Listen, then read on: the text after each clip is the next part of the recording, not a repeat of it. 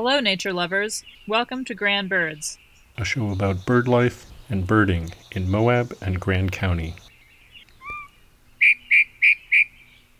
Yes, and welcome to Grand Birds, special Radiothon edition, where I'm coming to you live from the studios at KZMU high above Rocky Road. And I would just like to thank KZMU for supporting Grand Birds and urge you all to support our community radio station during this radiothon by coming up to the station at Rocky Road, where there's all sorts of great merchandise. Or today, you can visit the tent down at the Moab Coffee Roasters.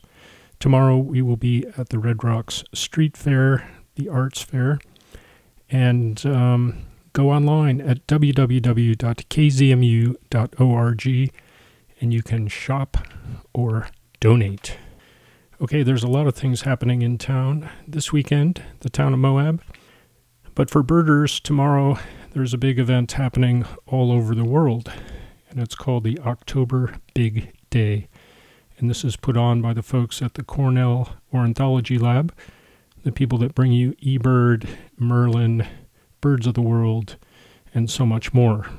And this is an annual event, or biannual event, twice a year, that's been happening for several years, once in the spring and once in the fall, and it corresponds with the World Migratory Bird Day, in both cases, I believe. And so, for the birders that like to get out in the field and chase birds, this is your opportunity to do that, knowing that birders all over the world are going out on this very day and doing the same thing.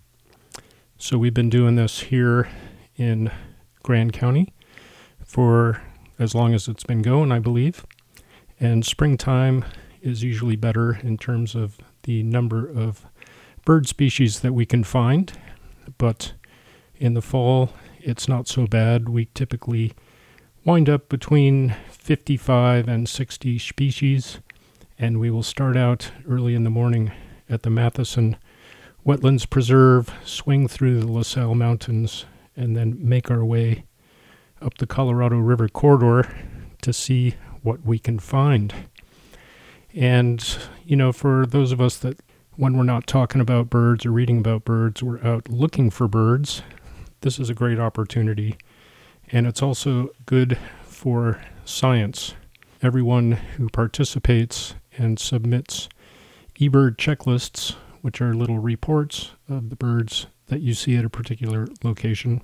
Cornell University uses this data in a number of ways to track global bird populations, among other things. And if you've been looking for birds lately, you'll notice there seem to be fewer around. Our long-term drought seems to be having an erosive effect on the local bird populations, and data such as this can confirm that, or maybe it's just our perception and it's not actually happening, which is why we want data. So next week, while Radiothon is still on, I will be back here in the studio giving you a report of all the birds we found on our quest on the October Big Day. So until then, I'm Glenn Kincaid, and we'll catch you next time.